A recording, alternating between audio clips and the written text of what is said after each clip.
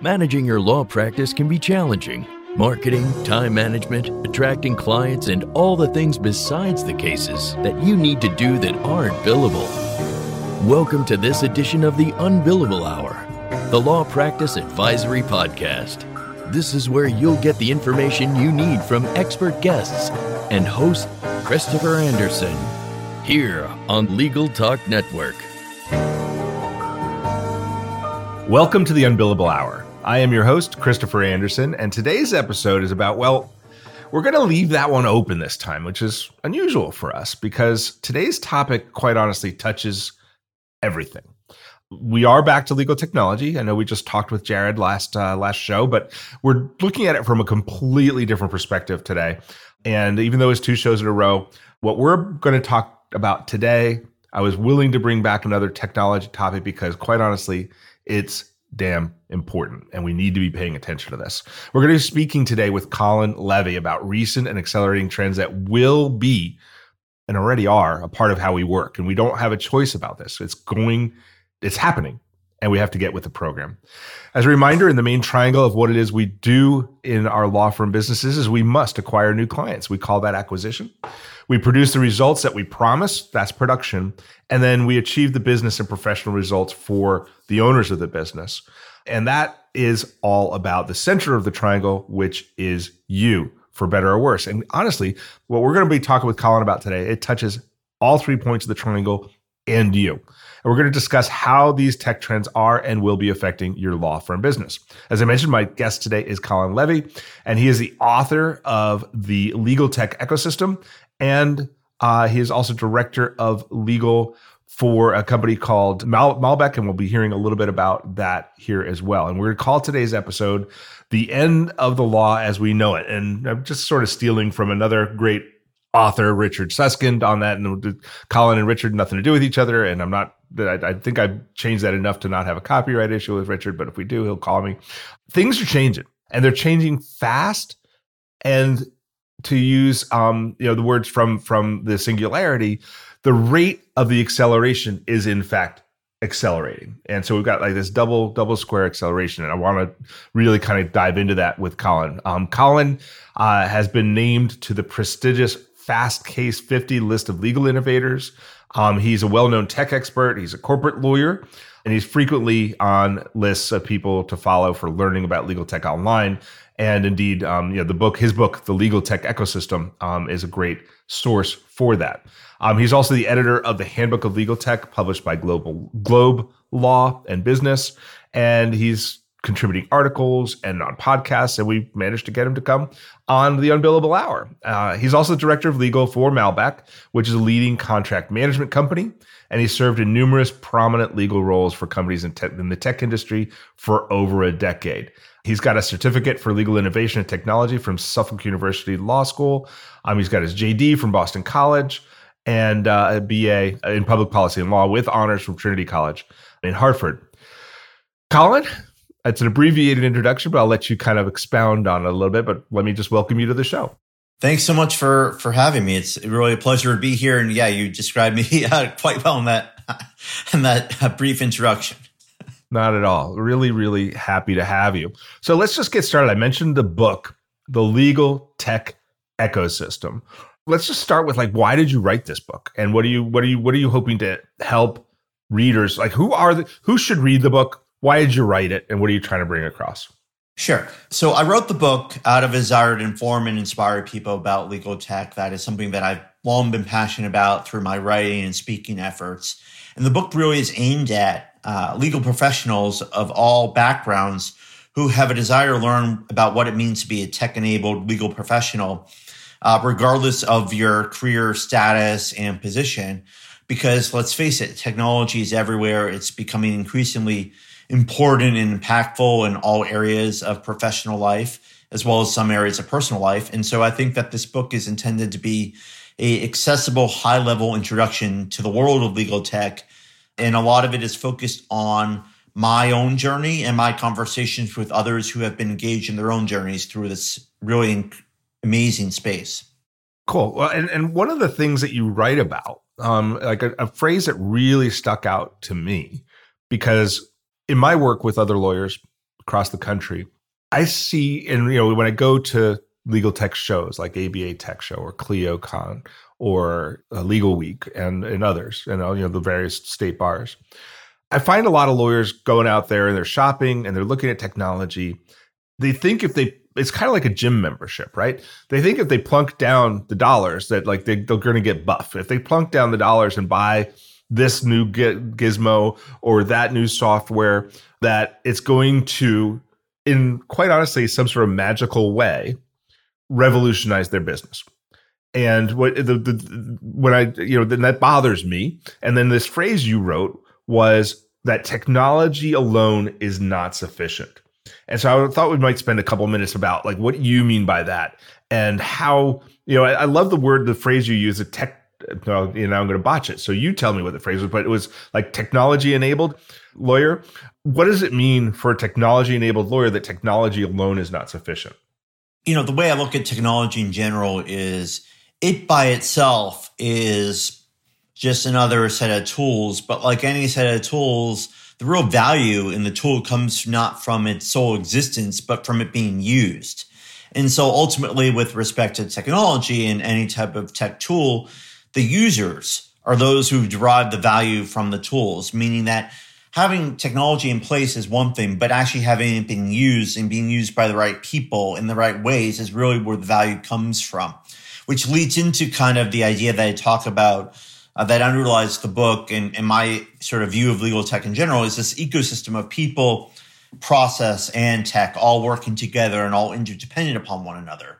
So technology by itself, yeah, it's great. It's very cool that we continue to come up with new inventions and new different types of solutions, but these solutions themselves aren't doing anything. It's them being used that actually achieves results. And so that's why I talk about technology not being sufficient and not being enough. It's really up to individual people to be using those tools for there to be value realized. When you say, when you're thinking about this, you say you're utilizing the tools is important. What comes first? It's sort of a chicken and egg question, right? Do you buy tech to augment your process, or do you allow your process to be developed by the technology that you choose? In most cases, what tends to be the approach that I've seen is you have a process in place and it needs to be augmented or improved. And so you use tech to improve that process. But to figure out whether it's a process improvement that you're after or whether the tech can actually reimagine your process, which also is quite possible, and I've seen it a number of times, depends on what problem it is you're trying to solve. I think that if you're evaluating technology tools for use as a possible solution, you have to know what you're trying to solve for. And I've seen too often the case where people don't know what their problem is, but think that tech can solve some problem that they have without defining what that problem is. And what ends up happening is they have tech put in place that then either doesn't get used or makes an existing problem worse, or even worse than that, creates a new problem that they didn't have before that was created as a result of the tech. So, right. That's why it really starts with understanding your people and your process first before you move over to tech, because tech is amazing and cool, but it's not the solution to every problem and it can't fix every problem. Right. And I think that's, and also the way you just described that makes it sound like it's a little bit iterative.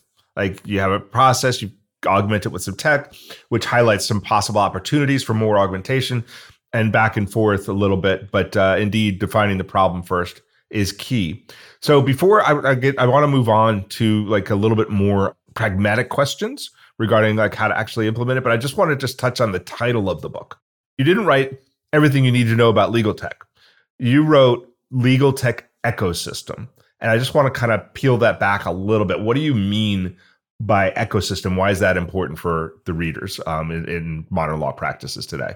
Absolutely. So the way I kind of came up with the title and approached it is legal tech is like any ecosystem composed of different members that are interdependent upon one another and impact one another. You've got people impacting processes. You've got processes impacting people. You've got processes impacting tech, and you have tech impacting processes and people. And so all of them together make up this ecosystem, and that's why I kind of titled the book The Legal Tech Ecosystem, and why I talk about legal tech as an ecosystem, because it really is one, and it's evolving but it also needs support. It needs to be given the proper attention and be given the proper support. So, it really is dependent upon all these different members functioning effectively, not just with each other, but in an interconnected way, because they are interconnected and all really depend upon one another to be successful. Okay, well, that certainly makes sense. All right, we're going to take a break here because we got these sponsors who want to be heard from too. When we come back, we're going to go. We've kind of set up what the book is and what it's about. We're going to go a little bit pragmatic because I want to ask you some questions about how this is actually going to be changing things. But first, a word from our sponsors, and we'll be right back. InfoTrack, the same company that simplifies your e-filing and process serving, is right now preparing Legal Up 2024, a free and fully virtual event for legal professionals. Learn new skills from experts around the industry, meet fellow legal professionals from around the country, and tune into the latest and greatest trends and happenings from the comfort of your home or office. Join InfoTrack and One Legal on April 24th and 25th and see why 99.9% of legal professionals recommend this virtual conference. Register now at infotrack.com/legalup. Find out how TimeSolve fits your firm. With 6 different ways to track time, surely one will fit, even on the go. Or quickly estimate flat fee projects. Batch payments for hundreds of invoices at once with TimeSolve Pay. Getting paid quickly is a great fit. And TimeSolve fits with the other tools you use. QuickBooks, LawPay, NetDocuments, LawRuler, Microsoft, all just plug in. Try TimeSolve free. Get a $100 Amazon gift card when you sign up. TimeSolve.com. All right, we are back with Colin Levy, and we're talking about his book, The Legal Tech Ecosystem. So my next question for you, Colin, is what do you see as the future? How is AI as part of this tech changing the future of dispute resolution? And of course, you mentioned you're working now at Malbec with contract drafting. So how is it affecting that? I imagine it has effects in both places, but let's talk about both. So let's start with dispute resolution. How can AI, or how is AI affecting dispute resolution? Sure. So artificial intelligence in general is, let's be honest, impacting so many different areas of professional life and personal life. With respect to dispute resolution, there are a number of different ways in which it is impacting that. First of all, if you are potentially in the middle or potentially contemplating a litigation or moving forward with a litigation matter, there are now tools that can help you figure out kind of the best types of arguments that perhaps will be most successful. You can test out different legal theories and arguments and see what the AI suggests in terms of what may be more helpful based off of accessible data and historical data and case law. It also can be very helpful with respect to kind of figuring out what makes more sense in terms of how to put together a legal argument and a brief or what have you. So there are a lot of different areas in which AI is helping people resolve disputes. It's also helping people avoid disputes altogether by giving them some information with respect to, this probably isn't worth litigating because either it's going to be unsuccessful or it's going to be too costly or some other reason. You're just not going to get very far with it or what have you. So that could be, I think, very interesting. And again, this is all just based off of data and a lot of data that AI is using to derive trends and analytics from. So that's pretty exciting. With respect to kind of more of my wheelhouse, contracts, AI is helping in a variety of different ways, including helping figure out how to draft potential clauses, negotiate an agreement in a better way that gets you to where you want to be quicker or faster. It also can help you review agreements faster and figure out kind of, okay, what's not okay, what's missing, what's not missing. All these things can be done by humans, but often is time-consuming and repetitive and data-driven, and for those reasons are very actually great use cases for artificial intelligence. And now that we have artificial intelligence that's super accessible in the form of generative AI, you now can access AI through just speaking or writing to it and have sort of instant feedback and instant guidance, and that's very helpful, I think, as well. Ultimately, it's making, I think, the lawyer's life more productive, more efficient, but it's also kind of asking the question of what it means to be a lawyer and what it means to be practicing law, because the role of the lawyer is changing thanks to the rise of artificial intelligence. I mean, let's go into that a little bit, especially since you're interacting with it at that level. Like, what are clients' expectations? I mean, so, lawyers are using AI, like you said, for contract drafting, for making language decisions, doing contract review to highlight problematic areas or things that might need changing.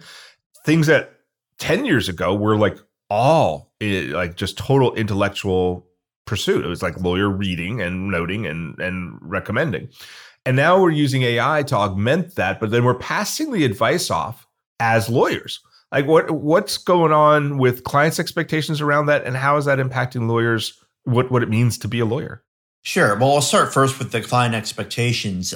In general, and I think this has historically been the case, clients have been more apt to be aware of what's going on in the tech space than lawyers in general because of their resistance to change and at one time fear of technology. So I certainly think that is part of it. And clients now are expecting lawyers and law firms and legal departments to be more tech savvy, be more data driven, and kind of meet them where they are in terms of their level of awareness of technology and desire for technology to be used by those that they're seeking help from.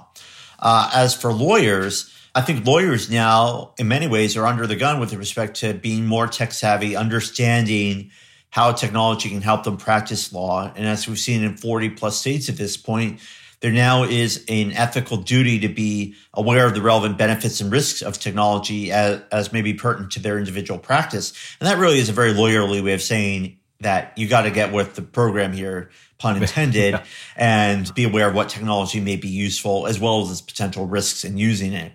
But ultimately, in terms of what lawyers do going forward, they're going to be more data driven, be more analytical, and likely going to be performing things that are augmented by the use of technology. And I use the word augment specifically because I think that, there has been a little bit of talk of technology kind of replacing people, and we are not at that point yet. But we are at the point where technology is replacing tasks and redefining certain jobs and also creating new jobs.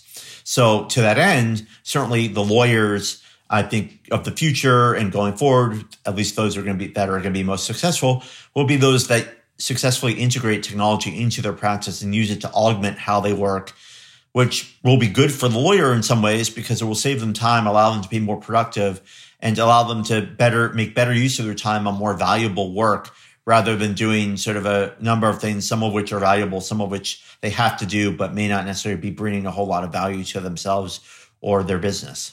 And I guess one of the concerns, since we're just kind of right here at the interface of how lawyers are using the AI, is it's almost impossible to remember that ChatGPT was released a year ago, right? I mean, it's about 1 year, 12 months. It's a short time ago. And it's already gone through a couple of iterations, each of which is like a huge advancement.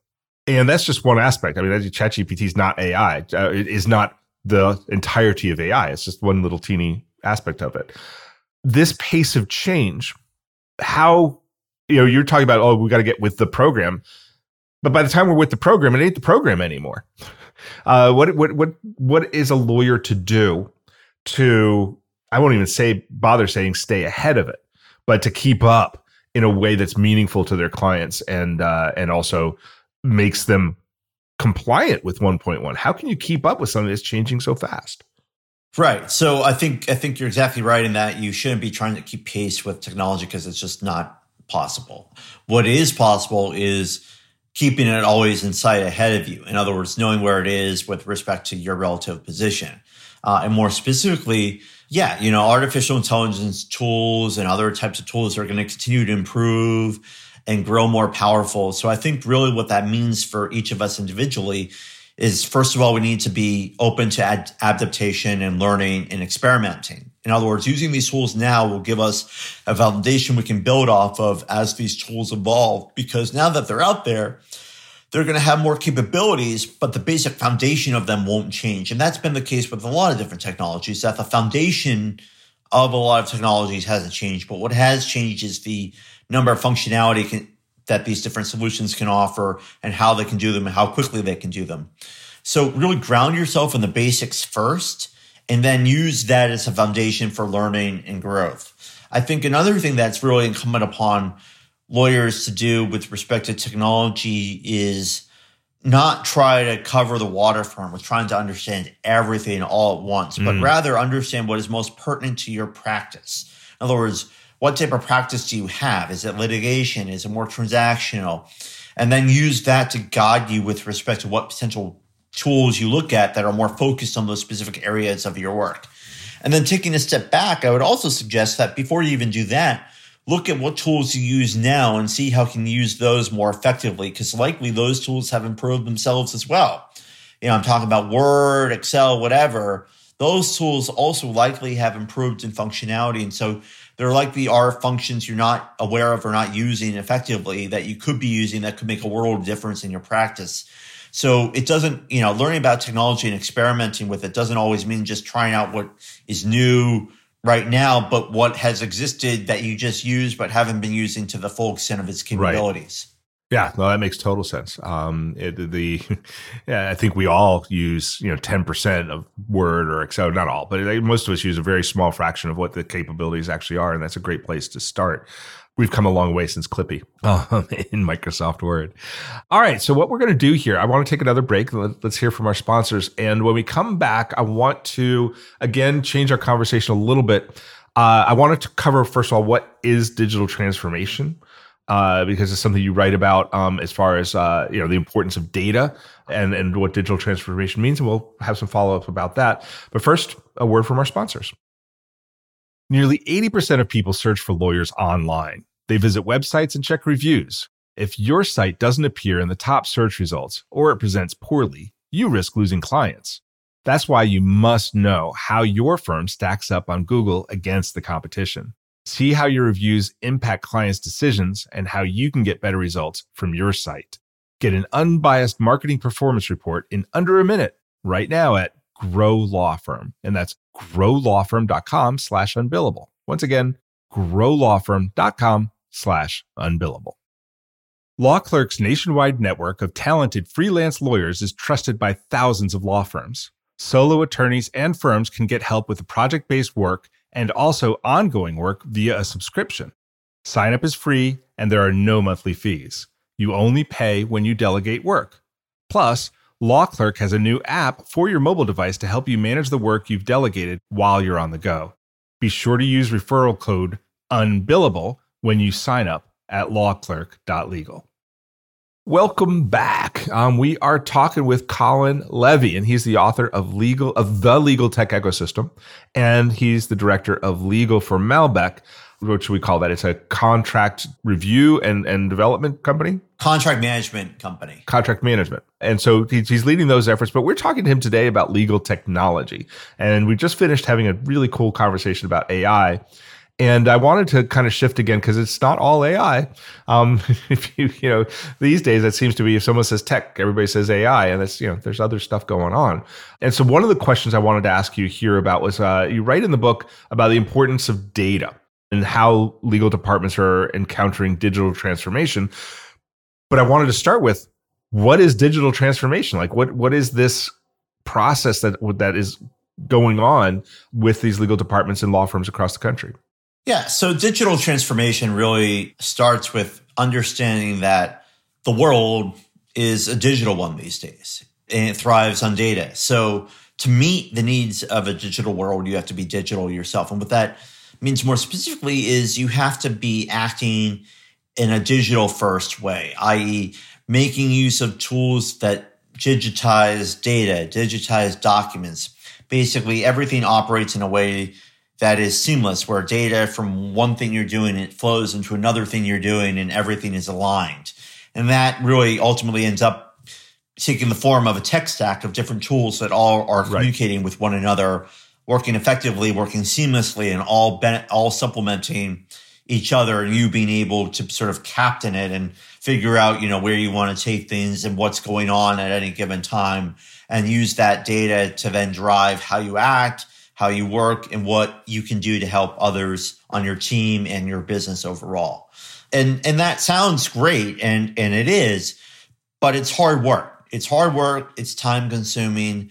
And it requires focus, consistency, and really taking a people-first approach. While yes, digitization is the ultimate goal, it really starts with people, understanding them, meeting them where they are, and helping them change as you want them to change, because you can't force people to change. You can try, but it often doesn't end up working well. You have to kind of bring them along for the journey and make them understand that the change you want to see is a change that they would want to see themselves, because it will help them as much as it will help you leading the team. You mentioned data, everything's digital. How can we leverage that more effectively in using these tools? How is this digital transformation really about getting value out of the data we've already got? I think the problem in law, generally speaking, when it comes to data is that, to your point, there's been a lot of data that they have collected, but it's all scattered all over the place, and it's not collected in what's called a structured way, i.e. a way that's logical and that makes sense for a tech tool to make use of. And so in order to make use of that data, you have to understand kind of, first of all, what data you have. So understanding kind of a landscape of, all right, what's our area of focus? What's our business focused on? What are we collecting data on? Asking the question, why are we collecting data on all these different things? What's the purpose? And then use that purpose to then define how you go about then making use of the data. I.e., okay, this set of data, I don't know why we collected it. It's not really useful for us. We at one point thought it was going to be useful, but it's not. So let's just not focus on that. Let's focus on this set of data. And okay, this data, I'm sure it can tell us a lot, but it's a boatload of data. I don't know what to make of it. So let's find a tool that is focused on making use of the set of data and then providing that data to the tool and then having the tool tell us, okay, this is the data we have. These are the trends. These are the analytics that we have that can help us, dictate, we're spending X amount of time on this. It would make more sense to spend more time on this. So let's see if we can automate this because it's taking too much time and not providing as much value to ourselves or our clients. Or, we've been working on this and it's just not showing a whole lot of results or giving us a return. So let's see what we can do to improve it. Or, this process is broken because we have people involved in it and it's leading and it seems like it's working, but that's only an assumption and that assumption is wrong based off of data. So let's see what we can do to improve it. It's all about really structuring the data in a way that is actionable. And that starts with, again, understanding the data that you have, understanding your reasons for collecting it, and seeing if those reasons align with your business goals. Because not all data is the same, and data has been called by some, the new gold, but some of it is fool's gold. Some of it is not valuable at all. And really all that depends on the context in which you are looking at the data and the type of data and how you're collecting it. And sometimes you may be collecting not enough of the right type of data and too much of the wrong type of data. So that is also a thing to look at.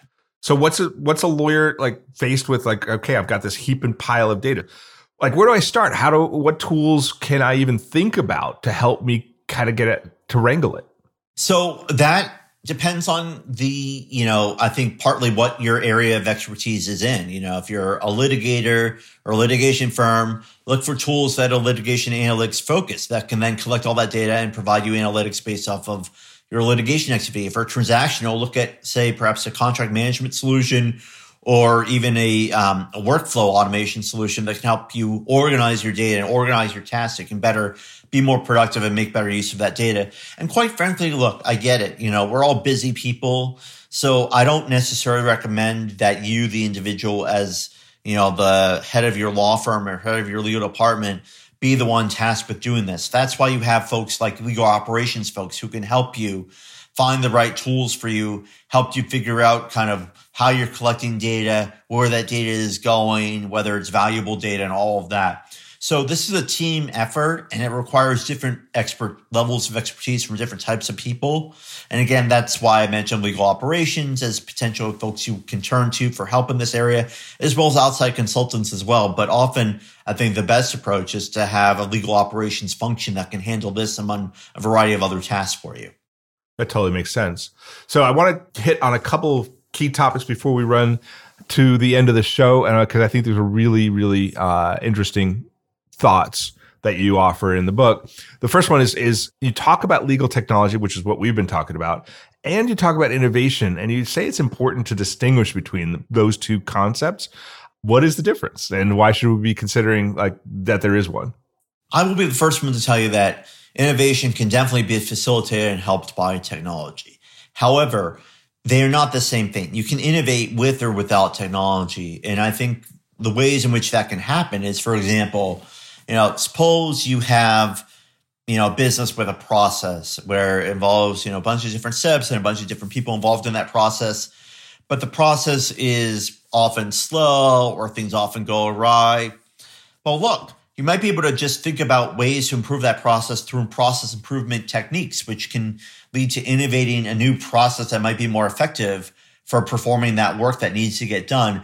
And that may require or involve technology, may not. It may just be a people problem where you just have the wrong people or not enough of the right people or, too many people or whatever involved in the process. So that's one example of an innovation that doesn't necessarily involve technology. Another is one in which, you could perhaps have an idea for, improving company culture. Suppose, the sales team and the legal team don't necessarily always align, that are not always communicating with one another. Something I did in a prior role was I started a sales education program where I myself would engage with the sales team on a monthly basis where I would talk about different topics that I was interested in and working on that related to what they were doing and related to how I helped them. And that allowed us to both align and therefore have a better working relationship and being more collaborative. And that's, a relatively simple innovation that doesn't require technology involved at all. It just involves basically being collaborative and being more transparent and learning from others. And so I think that's important to keep in mind with respect to innovation, is that innovation is a great thing, but it doesn't have to be some super complex thing or super technological thing either. Yeah, makes sense. So, we've talked this whole show about your book pretty much, and about technology and artificial intelligence and the effect of that on law firms and the gold and fool's gold of data. What we didn't talk about much, I just didn't want to let you go before we at least give a minute to your work at Malbec. For legal departments that are looking for contract management solutions, like what should they be thinking about? And, all the stuff we just talked about, how does that align and focus into contract management? Look, if, legal departments, I've been in a variety of different legal departments of all different sizes, many of which did not have a contract management solution. And it was very challenging because you're dealing with a lot of different documents and keeping track of the status of different documents, what version is which, who's touched which document, whose red line is it? Is this the final version, the final version? Oh, wait, we were working off the wrong version. How many contracts have we, done this month or this quarter? What are often the pain points with these contracts? All those different data points are things that a contract management solution can help with in terms of helping to enable better deal flow, helping enable better tracking of metrics, help enable better tracking of versions and controlling versions, helping ensure that the right people are touching the right version of the contract and seeing who last touched it. And all of this can be done without even having to leave whatever solution you're in, because the beauty of contract management solutions is they integrate into existing solutions. So suppose you're working in Salesforce. We don't have to leave Salesforce to work in Malbec. You can work within the same platform, but have the benefit of Malbec working with you. So ultimately, contract management solutions basically help take the pain out of contract management and make it a more data-driven, more productive, more collaborative function as it should be, because lawyers shouldn't be the only ones involved in contracts, because contracts underlie so much of what business is all about. They define relationships. Right. Yeah. And it involves sales, involves finance, involves everyone. So really, it should be a collaborative exercise, and good contract management solutions enable that collaboration. That's really what Malbec is all about, is enabling that collaboration through a seamless, intuitive platform. All right. So you and I, Colin, have talked today about so many things. We talked about technology writ large. We've talked about AI, and we've talked about data and data transformation. If you, in 30 seconds, could say like what a key takeaway of your book or what our conversation has been, what should listeners walk away from today as their main thought? Sure. I think the main takeaway is that tech itself is, as you quoted me earlier, is not sufficient. Tech plus people plus process is where the real value lies. Excellent. I think that is a great place to leave it. We have to leave it because that wraps up this edition of the Unbillable Hour. So thank you for all our listeners for listening. And thank you, Colin, for being our guest today. Our guest today has been Colin Levy.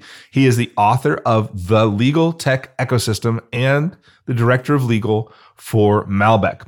Colin, if folks want to learn more from you about what we've talked about, whether it be about Malbec or about the legal tech ecosystem or just questions about technology, what's a great way for people to get in touch with you? I am very visible on LinkedIn, so that's one way. Another way is through my website, colinslevy.com. That's COLINSLEVY.com. And I'm also on Twitter /X or / whatever you want to call it, CLevy_law. That's CLEVY_law, LEW. And also, please do check out my book on Amazon, The Legal Tech Ecosystem. Yeah, it is on Amazon indeed. Thank you, Colin. Thank you very much. Thank you. You bet. And of course, I am Christopher T. Anderson, and I look forward to seeing, listening, hearing, or being heard by all of you next month with another great guest as we learn more about topics that help us build the law firm business that works for you. And it wouldn't be right of me to forget to mention, so I won't, that you have another opportunity to engage with the Unbillable Hour at the community table. Every third Thursday at 3 p.m. Eastern, we have the community table. And at the community table, you can join. There's a Zoom link, and you can join in and be part of the conversation. Ask your questions about your law firm and have them answered by me and by guests that also join us at the community table. Again, third Thursdays at 3. And you can subscribe to that show and this show and to all the editions of this podcast at LegalTalkNetwork.com or on iTunes. Thanks for joining us. We'll be speaking again soon. The views expressed by the participants of this program are their own and do not represent the views of, nor are they endorsed by Legal Talk Network, its officers, directors, employees, agents, representatives, shareholders, and subsidiaries. None of the content should be considered legal advice. As always, consult a lawyer. Thanks for listening to the Unbillable Hour, the Law Practice Advisory Podcast. Join us again for the next edition, right here with Legal Talk Network.